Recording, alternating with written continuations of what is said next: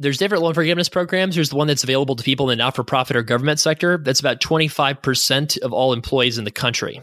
The other 75% is eligible for the income-driven loan forgiveness, which is 20 to 25 years. And at the end of it, you have to pay income taxes to the government on anything you have left over that they wipe off the books.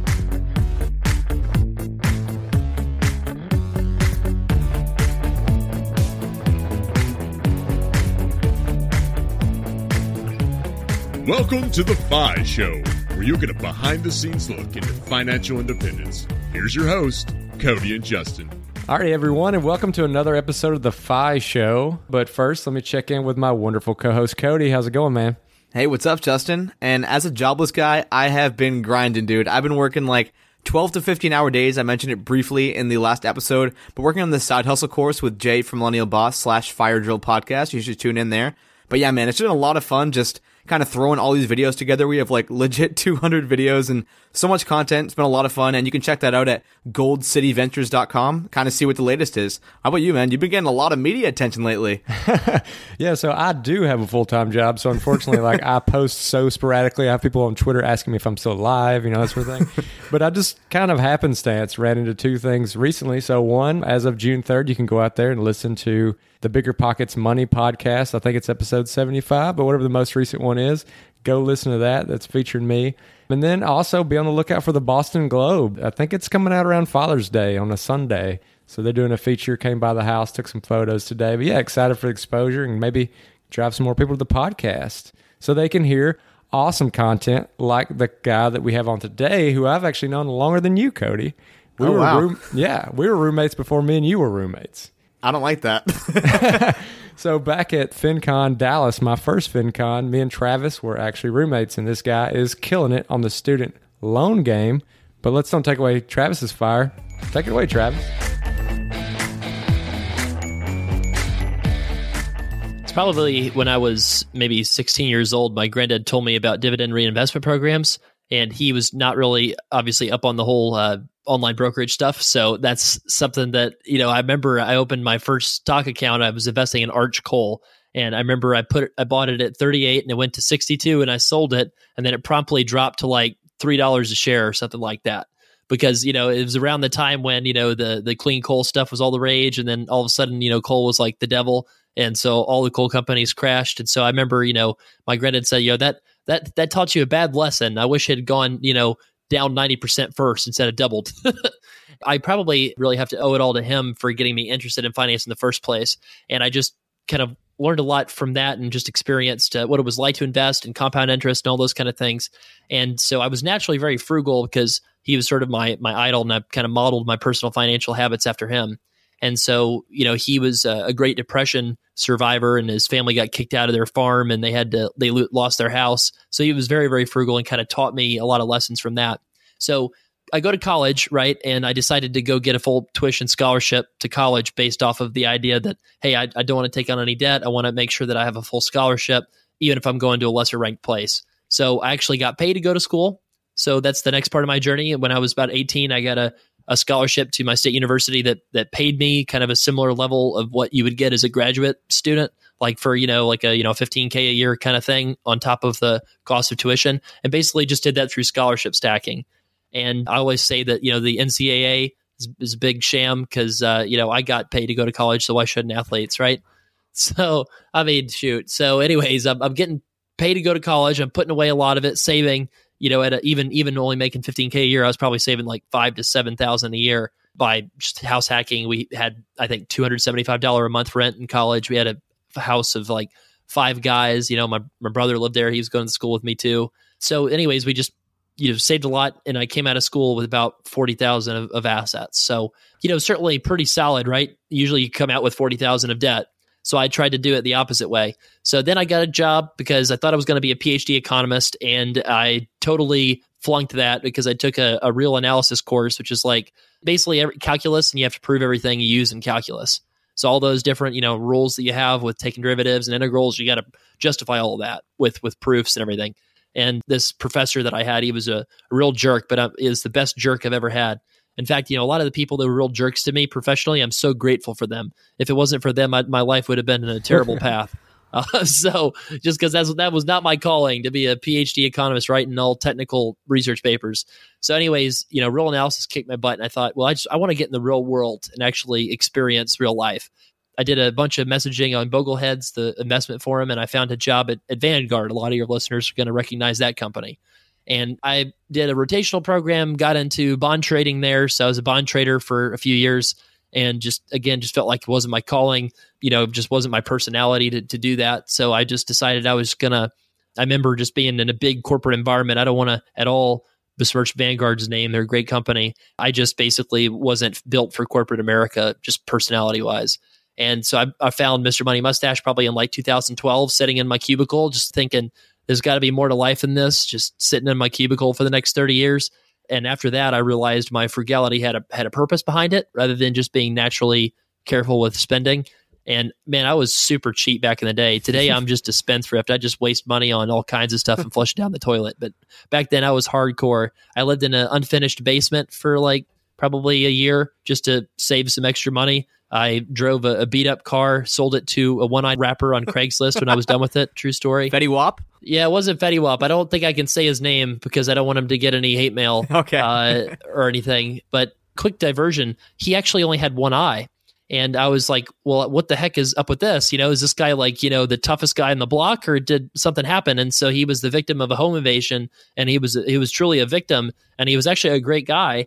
And, I think that it was totally legit. He paid me in cash for the car. We did it at a title place, and I really respected the guy. And I thought it was great. I think we both got a good deal because we both bypassed the dealership, and he would have paid, instead of $5,000 for the car, he would have paid like $8,000 for that car at a dealership. And I would have gotten a trade-in value of like $3,000. So it worked out for both of us.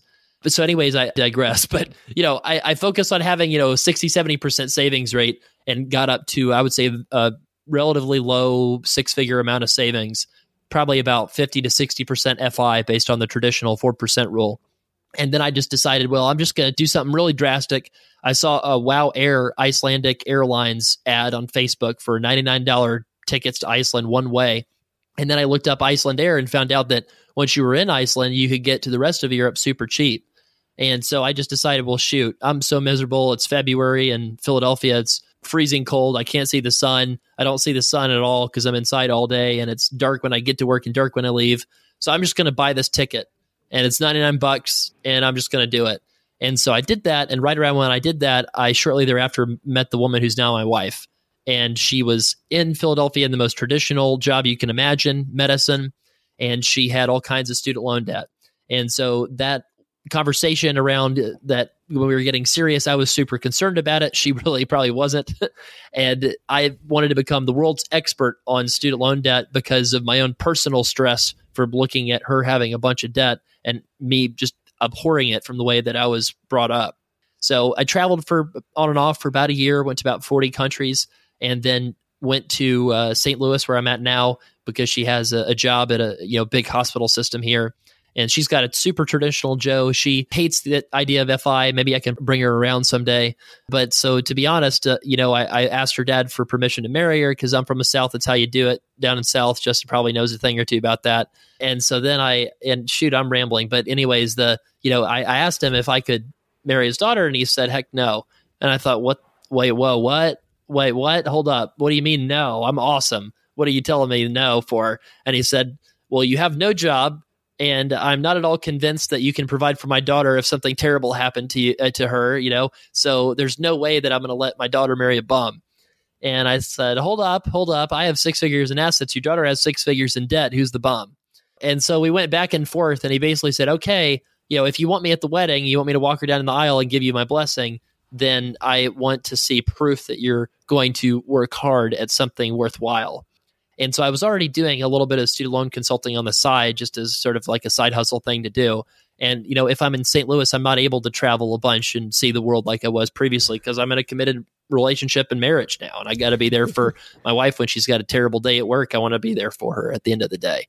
So I had to do something to fill my time. So I was passionate about the student loan stuff. So I decided, why the heck not? Let me go ahead and start this student loan company focusing on people with more than 100,000 of student loan debt. And now we've advised pretty close to $500 million in student loans. So that's the short story. So do you think that if you would have never met your wife and she wouldn't have had that student loan debt, would you have ever ended up in this industry? Shoot, I don't think so. I'd probably be hate blogging about fashion or something. I don't know. 10 ways you can wear, 3 different rotations of pants with 5 t-shirts or something and do it for $10, a month. I don't know. I mean, shoot, I don't know where I would be actually if I had not gotten into student loan debt. I blogged. I made the mistake of having a real generic personal finance blog. Hope nobody goes and looks at it, but it's called Millennial Moolah if you want to, look at something that's hilarious. And I blogged like every day, or I tried to blog like 3 or 4 times a week for a year and a half, and it just went absolutely nowhere. And, I just didn't have a particular voice. I was kind of all over the place with my content, and, it didn't have any specific niche. And so the thing that I kind of found out with Student Loan Planner was basically just you need a niche if you're going to be in business to make a big difference, because it's just so noisy out there. And so many people have so much money with VC funds and they're starting all these things that have such high growth rates. So unless you're really unique and specialized in what you can offer, then people kind of tune you out. So I kind of want to go back to your personal story where you quit your job. And I just want to kind of get the timeline right. So how long were you working at Vanguard before you actually pulled that trigger? 3 years total. And I had started planning it probably after 1 year. Okay, so you had amassed a multiple 6-figure net worth from working 3 years at Vanguard? Yeah, so I was a bond trader, but I also wasn't like a Wall Street bond trader, right? So the Wall Street bond traders are the ones that probably start off with maybe 130,000 a year income, and you can get promoted pretty quickly if you're good. And so you might be making, 300,000-400,000 5 years in. So, on the buy side, this is true for any company, not just Vanguard. You're going to have a lot slower progression because it's not a commission based environment like it is in the sell side. And the buy side, you're trying to get active return. So your path is basically in finance, it's exponential. So your earnings start off like pretty solid, above what you'd earn as an engineer, right? And then you kind of work your way up and eventually become a portfolio manager, and then you can make some real money. Definitely. I'm actually in the finance, I was in the finance industry. So I totally know what you're saying. It's just like hockey stick, honestly. You start making like 70, 75K, and then you're just like 3 years later, you're making like 200. You're like, what happened? I'm curious because people are always asking, when should I quit my job? Do I have to wait till I hit the 4% rule? Do I have to wait till I have that $1 million? I'm curious if you could talk to that, just maybe having the confidence, and what was going through your mind in terms of the mathematical calculations. Yeah, I got really lucky because 2015 was a great time to quit because there was not a really bad recession after that. It, you can still get a job pretty easily today if you wanted to just jump right back into the workforce, even if you had this super weird resume like I do. If I had to go back to work, I probably still could because the economy is so good right now. So people that are listening today, you have to realize that 2015 and 2019 are different times. So I also don't think that you need to wait till 100% FI to retire or quit. I think that's foolish. So my personal philosophy is you need to get enough where you have probably, if you're okay going back to work, something around like $50,000, because that'll last you, if you're really careful with your budgeting, you could last for maybe 2 years with on the road traveling, not having to be super worried about your daily expenses, and you'll survive. If you want to make it more of an, kind of indefinite thing, then I think, $100,000 to $200,000. And I'm mostly talking about if you're single, you don't have kids. If you're like a young woman or guy and you're, early 20s, early to mid 20s, and you're just like, this is so soul crushing, I want to quit, I would highly encourage you to do that.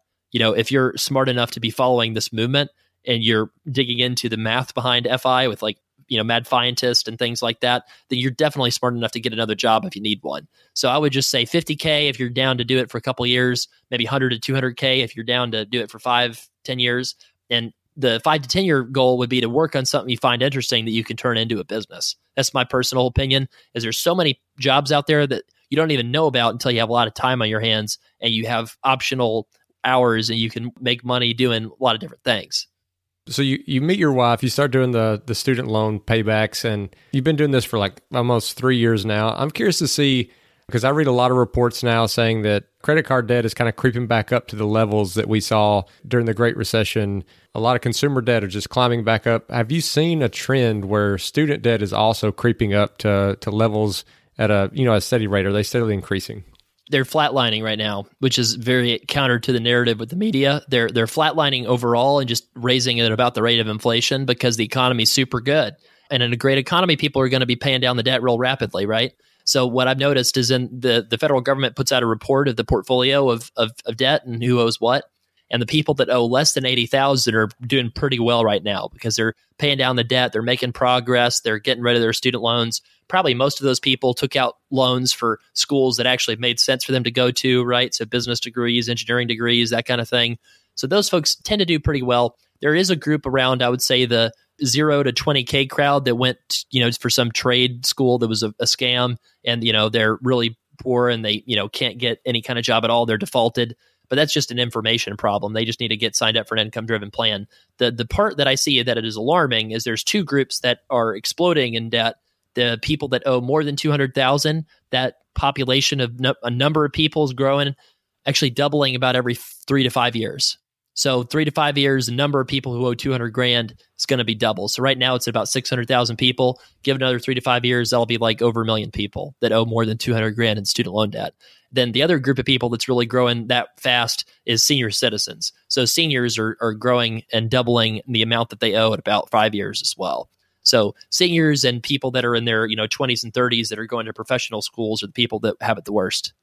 So I want to do a quick case study. Let's pretend I'm a doctor with, $300,000 in student loan debt, and I just found out about this FI movement, and I think there's absolutely no way that I can ever hit financial independence. I'm curious what options are available to me and what you would tell or consult someone like that. And you have 300,000 in debt, and what are you making right now? 200K. 200K, so you're already in the tending. So you hopefully didn't make any mistakes managing your loans in residency, but you probably did.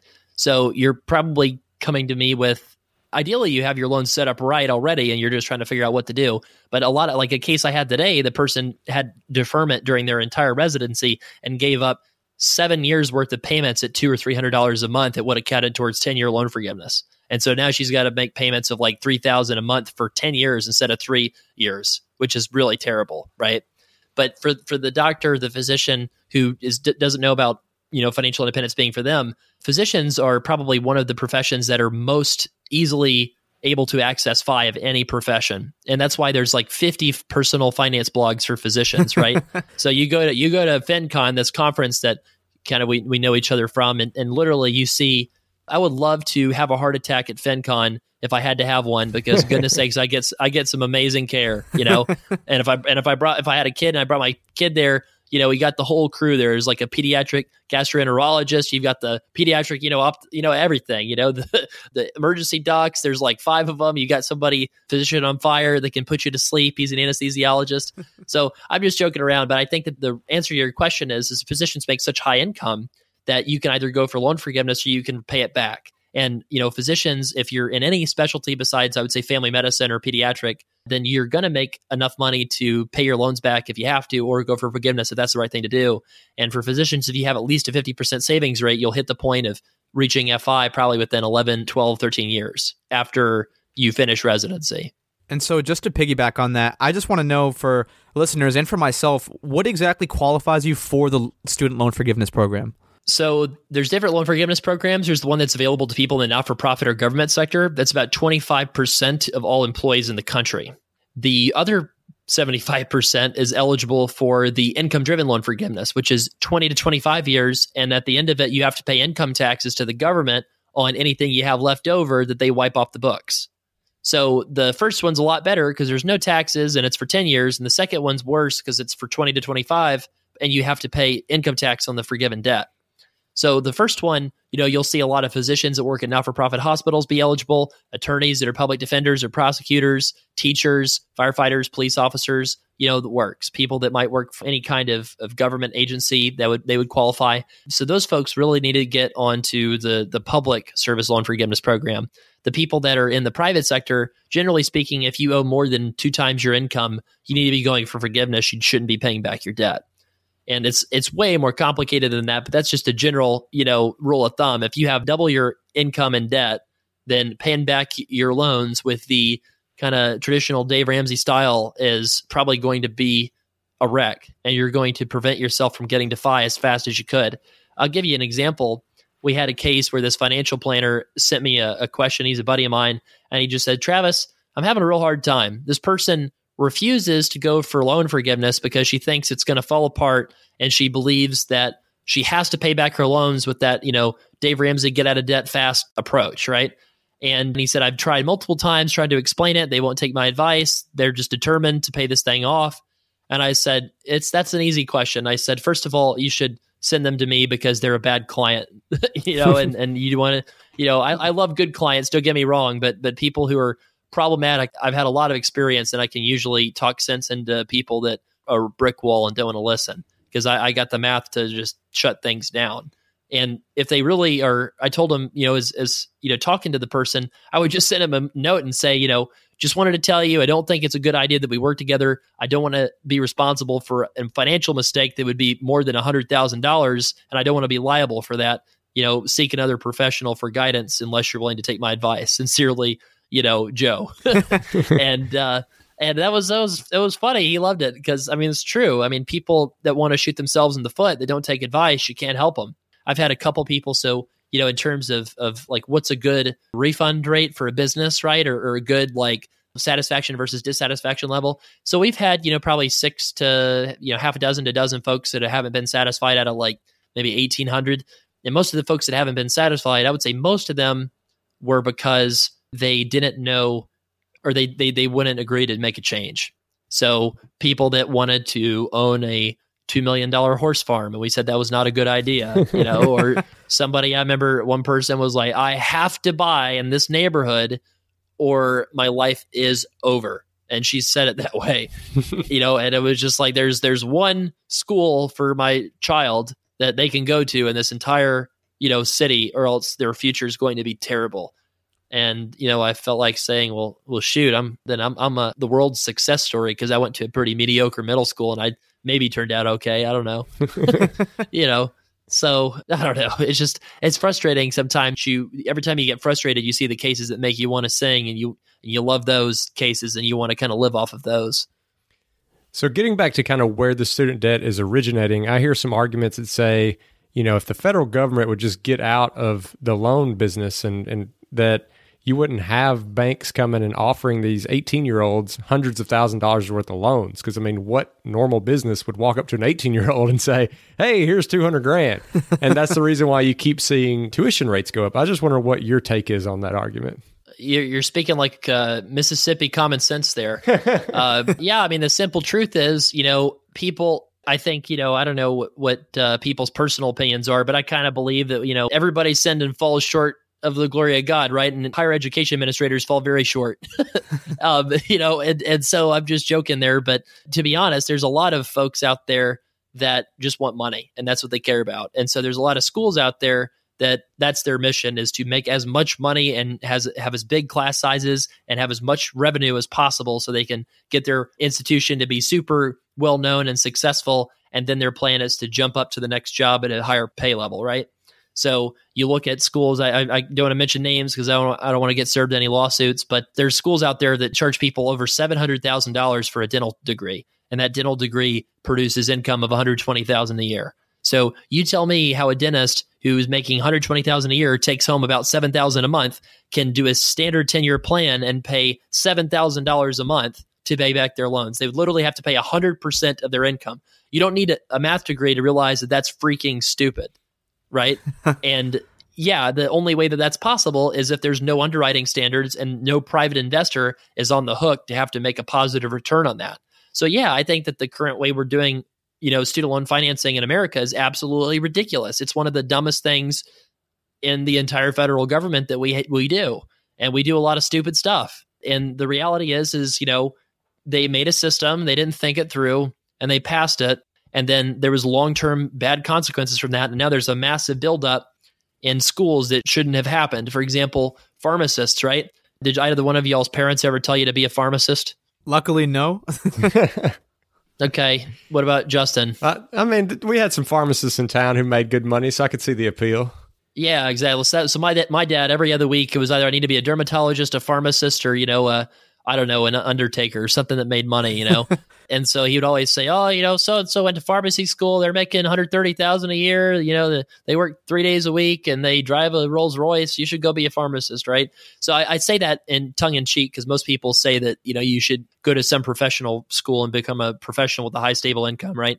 So what happened to the pharmacist profession since they passed the Grad Plus program in 2006 is absolutely stunning. So in 2005, the acceptance rate for pharmacy school was about 32%. So there was about 40-something schools, and people were graduating. The supply was relatively restricted, right? And so incomes were fantastic. You could write your own ticket as a pharmacist. Over 10 years, and actually it's a little longer, but today in 2019, the acceptance rate for pharmacy school, I think, is about 83%. So if you have a pulse and know how to sign your name, you can get into pharmacy school now. And that has had predictable results, because now even if you wanted to be a pharmacist since you were 10 years old and you're really good at it, right? Even if that's the case, you've got all these people who are graduating from all these schools that have popped up overnight, and the number of pharmacy schools went from about 40 to about 130 over 13 years. So in other words, there's been this massive overbuilding of programs, and you have a massive oversupply of professionals, and that is starting to drive incomes in the pharmacist profession seriously downwards. If you look at physicians, one reason why physicians haven't experienced any distress is because the Medicare system funds residencies. So there's a max cap on the number of residencies that exist. So there's a natural limit on how many people can go in to become an MD, because if you're not getting your people matched to residency programs, then that looks terrible for accreditation purposes. You might have a tough time existing, right? So any program that doesn't have this natural limitation on practitioners is just basically falling apart with a very long, slow process and road down to that road of falling apart. So I would give it another 10 years, and I wouldn't be surprised if certain professions are just really, really struggling for the income side because of the oversupply. So I have a question for maybe some parents who are listening, or maybe an ambitious high school student. The career paths that come to mind when I think of like massive amounts of student loan debt are typically physicians, dentists, and lawyers. Are there any other that we should kind of be looking out for in terms of debt to future income ratio? Like, what professions are getting absolutely clobbered from student loan debt? We'll be right back after a quick word from one of our sponsors. Today's sponsor is one I use on a daily basis at my company, Gold City Ventures. That is the sound of a sale in your Shopify store. But did you know that Shopify now also powers in-person selling? Shopify POS is your command center for your retail store or small business. Accept payments, manage inventory, they have everything. Shopify brings together your in-person and online sales business into one source of truth, one dashboard, everything in one place. You know exactly what's going on. And now they have all these customization options. They have plug-and-play tools that you can integrate with Instagram or TikTok or wherever. You can take your payments by phone or by tablet. Shopify makes it easy. Plus, if you have any questions, their support team is there to help you. I know we have a lot of entrepreneurs in this audience, and Shopify POS just breaks down that barrier to accepting payments with your business. Sign up for a $1 per month trial period at shopify.com/FIShow, all lowercase. That's shopify.com/FIShow to take your retail business to the next level today. Shopify.com/FIShow. Now back to the show.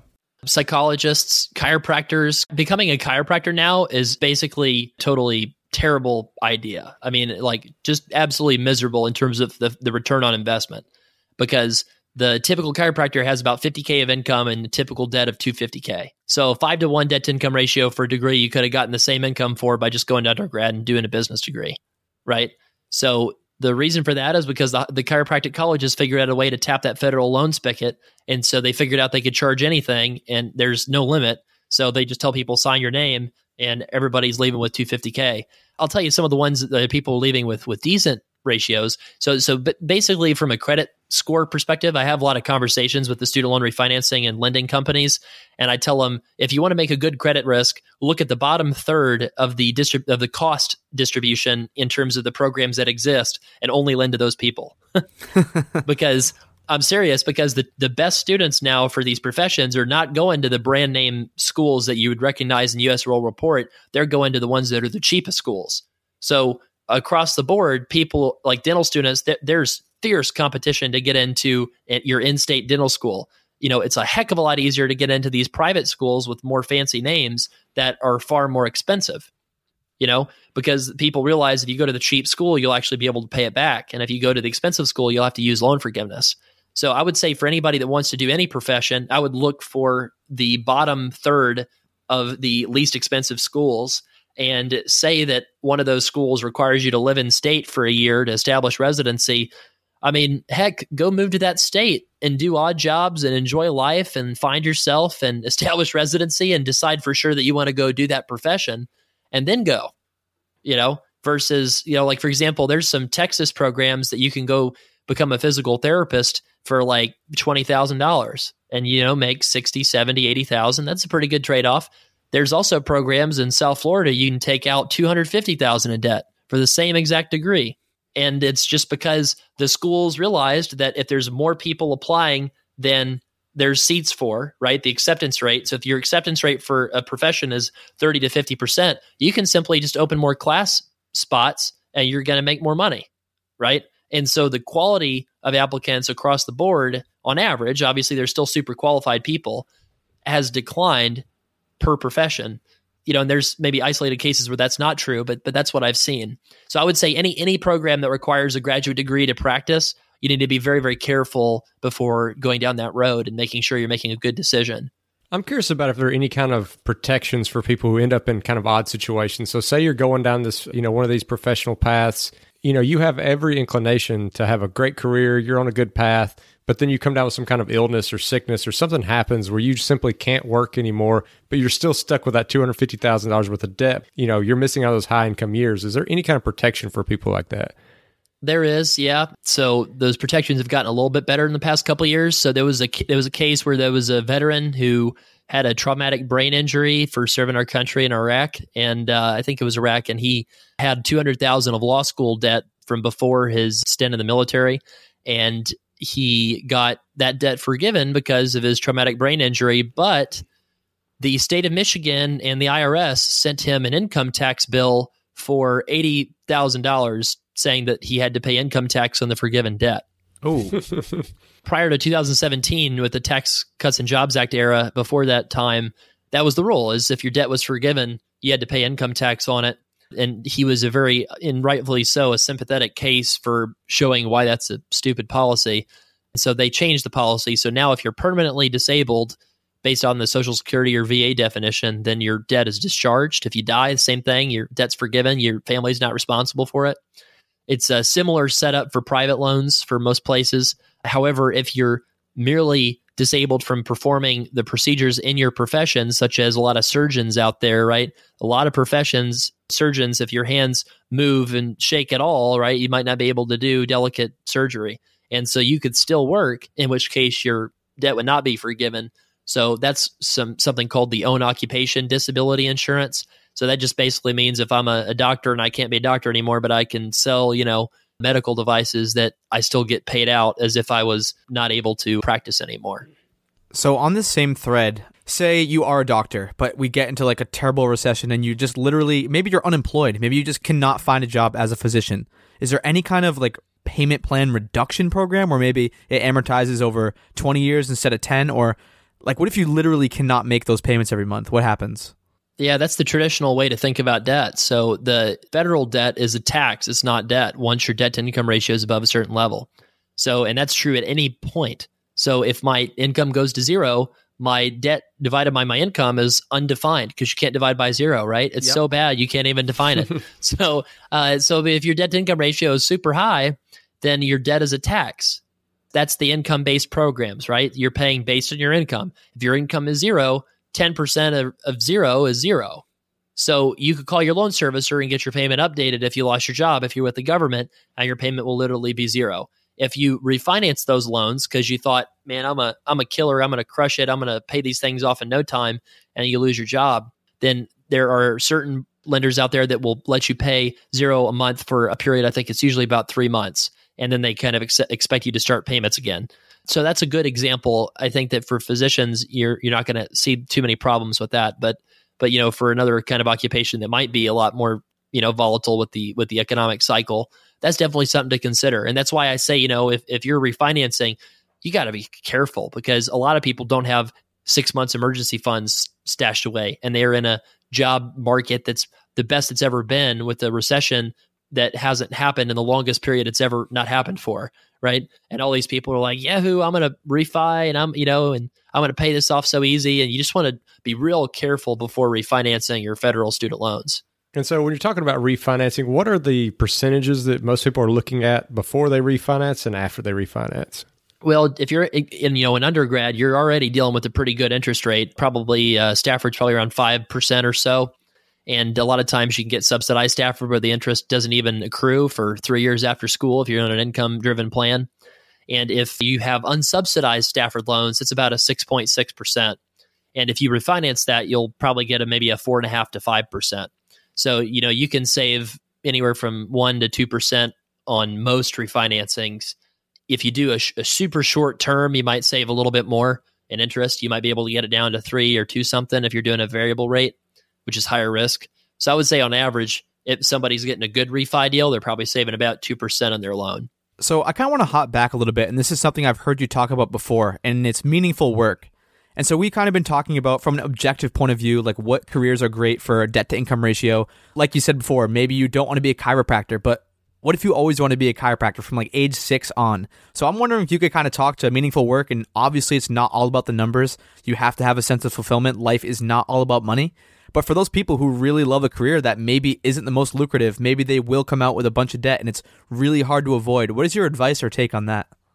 I'm going to give kind of a weird take on this. So I don't know if y'all have ever played the game Civilization on your computer where you have to, build a bunch of, countries and you invade countries and stuff. Or, I play all these games online and boy, it's so fun. It's so gratifying. But if that was my life, if that's what I had to show for my life, because I was financially independent and I had no need to work and that's what I used my time for, I think that I would be pretty bummed out about the world, right? I had very little impact on others. And I think that I would look back on my life if I spent the majority of my time doing that and just not helping other people. And I'd think, wow, I probably did not use my gifts for good. And I think that when I was hating my job, all I could think about was my gifts are not being used as well as they could be. And that makes me super depressed. And my dreams are not being fulfilled. And that makes me super depressed. So I had a period of time where every day was the most exciting day ever. I mean, I remember when I quit my job, the first, 2-3 months, I was just on cloud 9. It was just the best feeling ever. And then I traveled around, and then there's a joke that goes when you've seen 50 cathedrals, they all start to look alike. And so when you're traveling around Europe, you go to the cathedral, then you go to lunch, then you go to the museum, then you go back to your hospital and chill, and then you go out for dinner and you do it all over again the next day. And it sounds amazing until you've done it 50 times, and then you're like, well, what do I do next, right? And so that's kind of what happened with me. And, I got married and everything and realized, well, long-term being financially independent is great, but, some people can do it and that's fine if they can do it because that's their decision. It's not mine for me to make for them. Right. I don't want to attack any, video game players out there. If that's you, be the best video game player you can and enjoy it. But for me, I felt like I was kind of hiding my light under a bushel and not helping others. And I felt like I needed to do something that I was passionate about. And so doing student loan consulting, I was pretty good at it. I was having a big impact. There was not a lot of people out there doing it. And it's something that doesn't really feel like work to me that much. So when you find that thing, I'd say work as hard as you can at it and also keep time for other activities. And then when you hit super financial independence, where you can live on, literally spend whatever you want to going out to eat, then I would just say, just love that. I mean, don't feel guilty about cutting back hours. Do 20 hours a week if you want. I think most physicians that are financially independent choose to work fewer hours rather than not work at all. It's actually very uncommon for physicians to just not work at all because they've spent years training and they have knowledge that can really help people, right? And when you have financial independence, you can say, hey, hospital that's causing me to do all this BS work, I'm not doing that, and you have power. You can actually design the life that you want instead of having that life designed for you. So I think for meaningful work, I think people going for FI, that's why I think that going back to earlier point, I think that's why you need $50K to maybe $200K to quit your job, because that's enough where you're not going to have to go immediately start working again because you're going into panic mode. And that's going to give you enough of a runway to try to find that meaningful work that can really fulfill your soul and fulfill that top, need on the Maslow's hierarchy of needs, self-actualization. So I'd like to dig back into a little bit more kind of the way your services are structured, or just curious some of the things you might offer. So you talked earlier about how you went to college and actually made money going to school. And I was lucky enough to do the same thing. And I'm wondering if, I'm sure a lot of clients just never even considered that they could keep getting scholarships to the point where they're making money. do you ever work with anybody kind of in the early stages of student debt before it's realized, while they're still in college, while they're still looking for scholarships? Do you tackle that side of the equation, or is it mostly just after they're already graduated?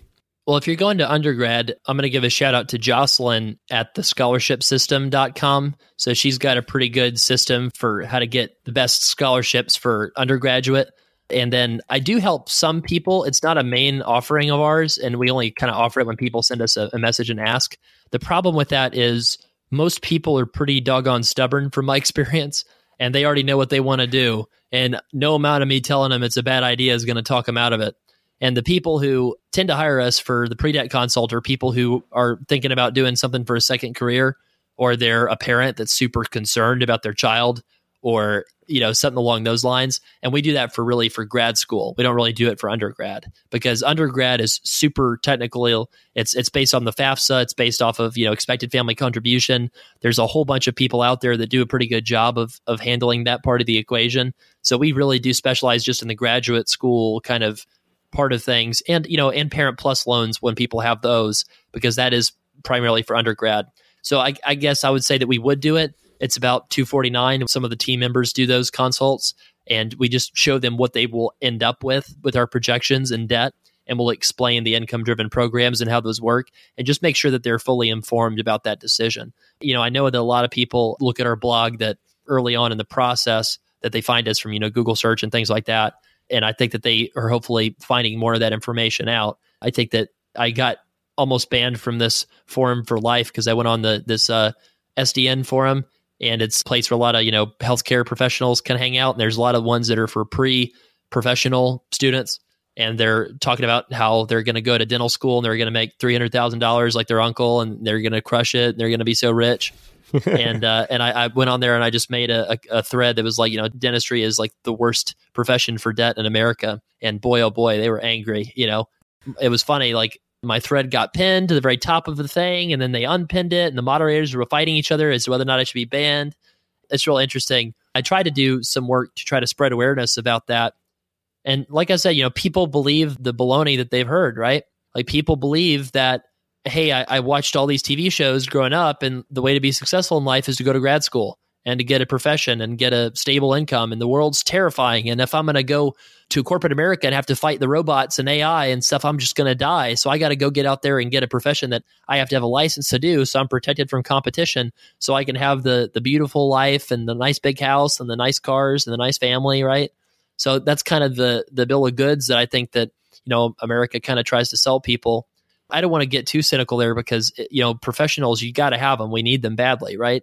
It's just right now we're producing more than we should in a sensical system. And so, Travis, just to kind of round this thing out, just in the interest of time, we got to close this thing down. We could talk for hours, but what are some of the most common mistakes that you see that people are making with their student loan debt? And what are some easy ways that they can combat that? I would say tax filing status for married couples is a really common mistake. A lot of people out there think they need to file separately that don't, and vice versa. They file jointly and they should be filing separate. So that's one of the things that just is a big mess. And to show you how big of a mess it is, a lot of CPAs are screwing this up. They don't even know how to do it properly. So it's just something that's a big problem. So I would just say, if you think that you need to file separate or file joint, I would do some research, on that and try to make sure you're making the right decision. That's if you're going for loan forgiveness. Other mistakes people make is, I would just say, kind of getting myopically focused on your debt when there's other things going on in life. Retirement savings matters more than paying down your student loans. There, I said it. It's heretical, but you gotta care about retirement, because it's just, you're probably going to have a much higher return on your retirement contributions than paying down debt. So if anything, you need to make sure you got your emergency fund, and then focus on the retirement piece. And then if you're super stable, then yeah, sure, refinance and pay down your debt, but don't put the cart before the horse. Another problem I've seen is people who think that they know everything there is to know about the student loan system. I've done 1,200 plans and have spent thousands of hours working on student loan stuff, and I learn something new every day. And not to say that people can't do this on their own, because they can. And, a lot of people will do just fine figuring it out with reading online and different things like that. But particularly if you owe a whole lot and you have a very complicated situation and you try to figure it out yourself, you will probably make a mistake. So case in point, one person recently, the people were filing separately and they shouldn't have been. they were costing themselves 20 grand a year in taxes. And then he was in default instead of getting on an income-driven plan, and his wife was on an income-driven plan too, and their payment combined, because she was on the wrong plan, was actually higher than it would have been if he had gotten out of default and just paid on his loans on an income-driven plan in the first place. So that was, $5,000 a year mistake. And then also he was eligible for that public service loan forgiveness plan I mentioned, and he had about $300,000 or $400,000 in debt. So I calculated the amount of savings compared to where they were at prior to doing the conversation, and they were projected to save around like $550,000 to $600,000. Jeez. And they asked me what kind of scotch I like to drink, and I told them I'm going to cut me off. I can't have any. Not every case is like that. Sometimes you just check it and it's like they're doing a good thing. They're doing the right stuff, right? So I would just say that people need to. I want to scare people a little bit so they do the research. How about that? I'm totally fine if the vast majority of the people here just go the free approach, which is a great approach, and educate yourself. I'm a big fan of that. But just treat it with the appropriate level of respect, and don't pretend that your student loans are like a credit card debt or, a car loan or, the stuff that you listen to on these popular radio shows. If you have a lot, it's very, very different from everything you kind of think about. So Travis, I already knew you were a great roommate, but through this interview, I've definitely learned a ton about student loan payback and all the intricacies there. But for those who want to get a little deeper into the topic or possibly reach out to you, what are some good resources for that? Sure. They can reach out to help at studentloanplanner.com. If you want to share your story, that's where to do that. And then in terms of good resources, I would say that Google has really got a lot of great stuff out there. So there's a whole bunch of student loan blogs, ours and others, that have a lot of answers to your questions. And all you got to do is literally type in the super long question that you've got in the Google search bar, and you'll find a lot of stuff. So I would suggest that people do that. There's the Student Loan Planner podcast that we have. So if you love listening to all kinds of stories around student loans, you'll like that one. We try to do a little bit of a 5 flavor to it, but you'll definitely have us beat on that. And other resources, there's even a book by Ben White. He's an MD on Amazon that you can look up. And if you're the kind of person that is a DIY person, I would read that cover to cover, and you'll know a lot of what to do. Awesome, man. All right, so one question we like to ask all our guests is, what is your number one tip for those on the path to financial independence? Number one tip, well, I'm just going to break the rules and give you 2 tips. Fix, all right. fix your silly car and housing expenses. Out of the over 1,000 plans I've done, people could drink Starbucks lattes until their liver fails if they just fixed their houses and their cars. So many people waste 30-40% of their paycheck on cars and houses. And these are decisions that they did not even make that consciously. They literally just made the decision after hanging out with the realtor for a few hours and then signed away 30 years worth of wages, in terms of the cost of something. Or they'll sign up for a brand new car with a $500 a month payment for 7 years just because they saw a funny ad with a bunch of cute little, kittens in it in the Super Bowl or something. I mean, just it's sad, and I really want to fight back against that. So just realize, you need to house hack your situation and drive paid off vehicles that you buy on Craigslist for less than $10,000. And unless you're a millionaire, in which case do whatever you want. But if you're not, do those 2 things, and you can spend anything you want on other categories of your budget. I've never met somebody that's frugal with housing and cars ever who's been profligate in another area of their life. All right, Travis, that brings us to the final part of the interview, which is the wild card question. This is the question that I'm just thinking of as I speak. Cody has no idea what's coming, so obviously you don't know what's coming. So I know you've done a ton of traveling. You mentioned hitting like 50 countries over a year. I just want you to give me a breakdown of the most ridiculous situation you ever found yourself in or you ever witnessed while you're traveling. Oh, my goodness. Well, this was before, when I was in college. I went to do a micro loan project in the West Bank. And I was traveling from the West Bank to Jordan, and I didn't speak Arabic, and all the instructions given for the border crossing were in Arabic. And so this guy who spoke English said, "Hey, just follow me." And so I went through the wrong line where the Palestinians were supposed to go in the border crossing. So for folks that don't know, there's like the Palestinian border crossing, then the Israeli border crossing, and then the Jordanian border crossing. So I was crossing through, and I went through the Israeli part, and there was this woman who kind of took my passport, took me to interview me and everything. And she was kind of like flirting with me a little bit. And then she said, you go over here And so what she did is she actually sent me to like detention to get interviewed by this psychologist, and they like kept me waiting around for like 9 hours in total by the time I started going through the process through the time I finally made it to Jordan. And, I saw her over there laughing and making jokes and stuff. And I'm just like, oh, she's not a nice person. So I would say that was pretty intense. Shoot, I got robbed once last night in Tel Aviv, and I made it home with like $15 in my pocket, and that's it. And my passport, like that was the only thing that didn't get swiped was, enough money to like get a cab to the airport and my passport. And I didn't even have enough money to check my luggage. And I found out that you got a free luggage check. Like they took all my stuff, but not my bag of clothes. Right. And so I was just like, well, I guess I'm just going to leave this because I don't have any money to pay a fee because I don't have any credit cards. Right. One last one, traveling in Ukraine. And I realized that people with $40,000 could be FI there. I spent like $5 a night on hostels and maybe $5 a day on food. And that's all I needed. It was just the cheapest place I've ever been. And I felt like a 1%er, and I realized just what that feels like. So if you want to be a 1%er, go to the Ukraine. It's pretty wild. Awesome, man. I love it. The trifecta. You couldn't just do one. You gave us 3 awesome stories. But Travis, just thanks again so much for coming on, spreading all your student loan wisdom, because it is something that so many Americans battle every single day. They have this seemingly insurmountable debt, and I think maybe you just made it a little bit more surmountable for them. So thanks again, man. Yeah, thanks for having me on.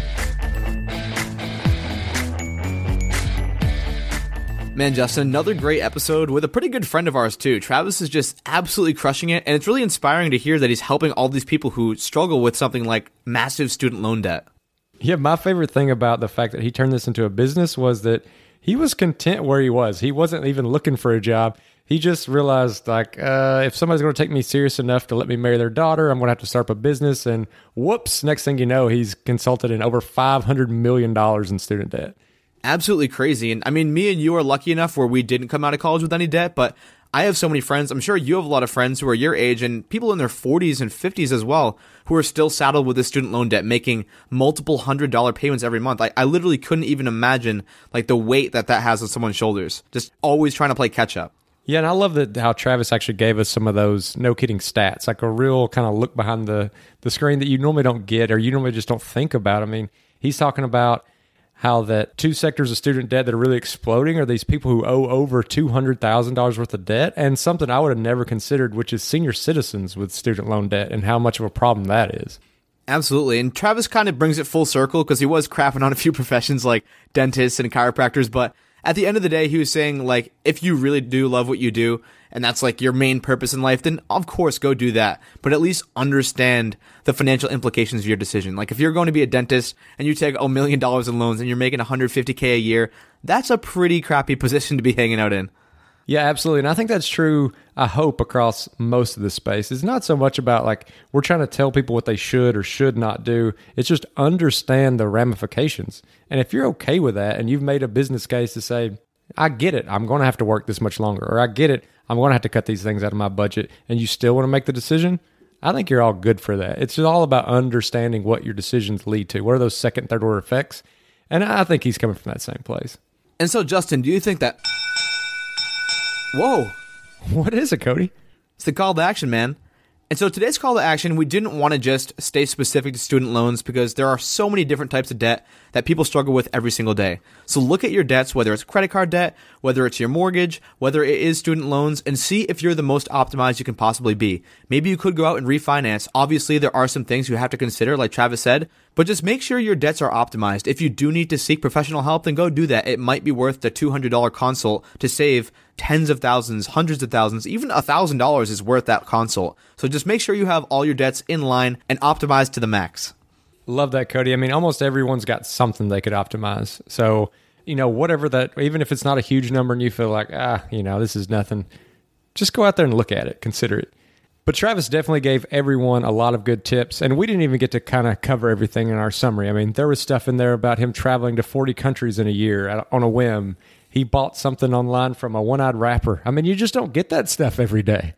So if you like this episode and you want to keep up with Travis's company that he's built, again, over $500 million worth of student loan debt consulted on, you can find all these notes and all these links at thefishow.com/Travis. And also, with this, if you've got questions about debt and those sort of things, reach out to the best community for personal finance at thephishow.com/community. And last but not least is that shameless plug of, hey, go out there. If you like what we're doing, just give us a review, give us some feedback. Those sort of things help us get the best guests we can on here. So the more reviews we have, the better the content gets. And this machine just keeps running. But as always, thanks for listening. See you on next week's episode of The Phi Show.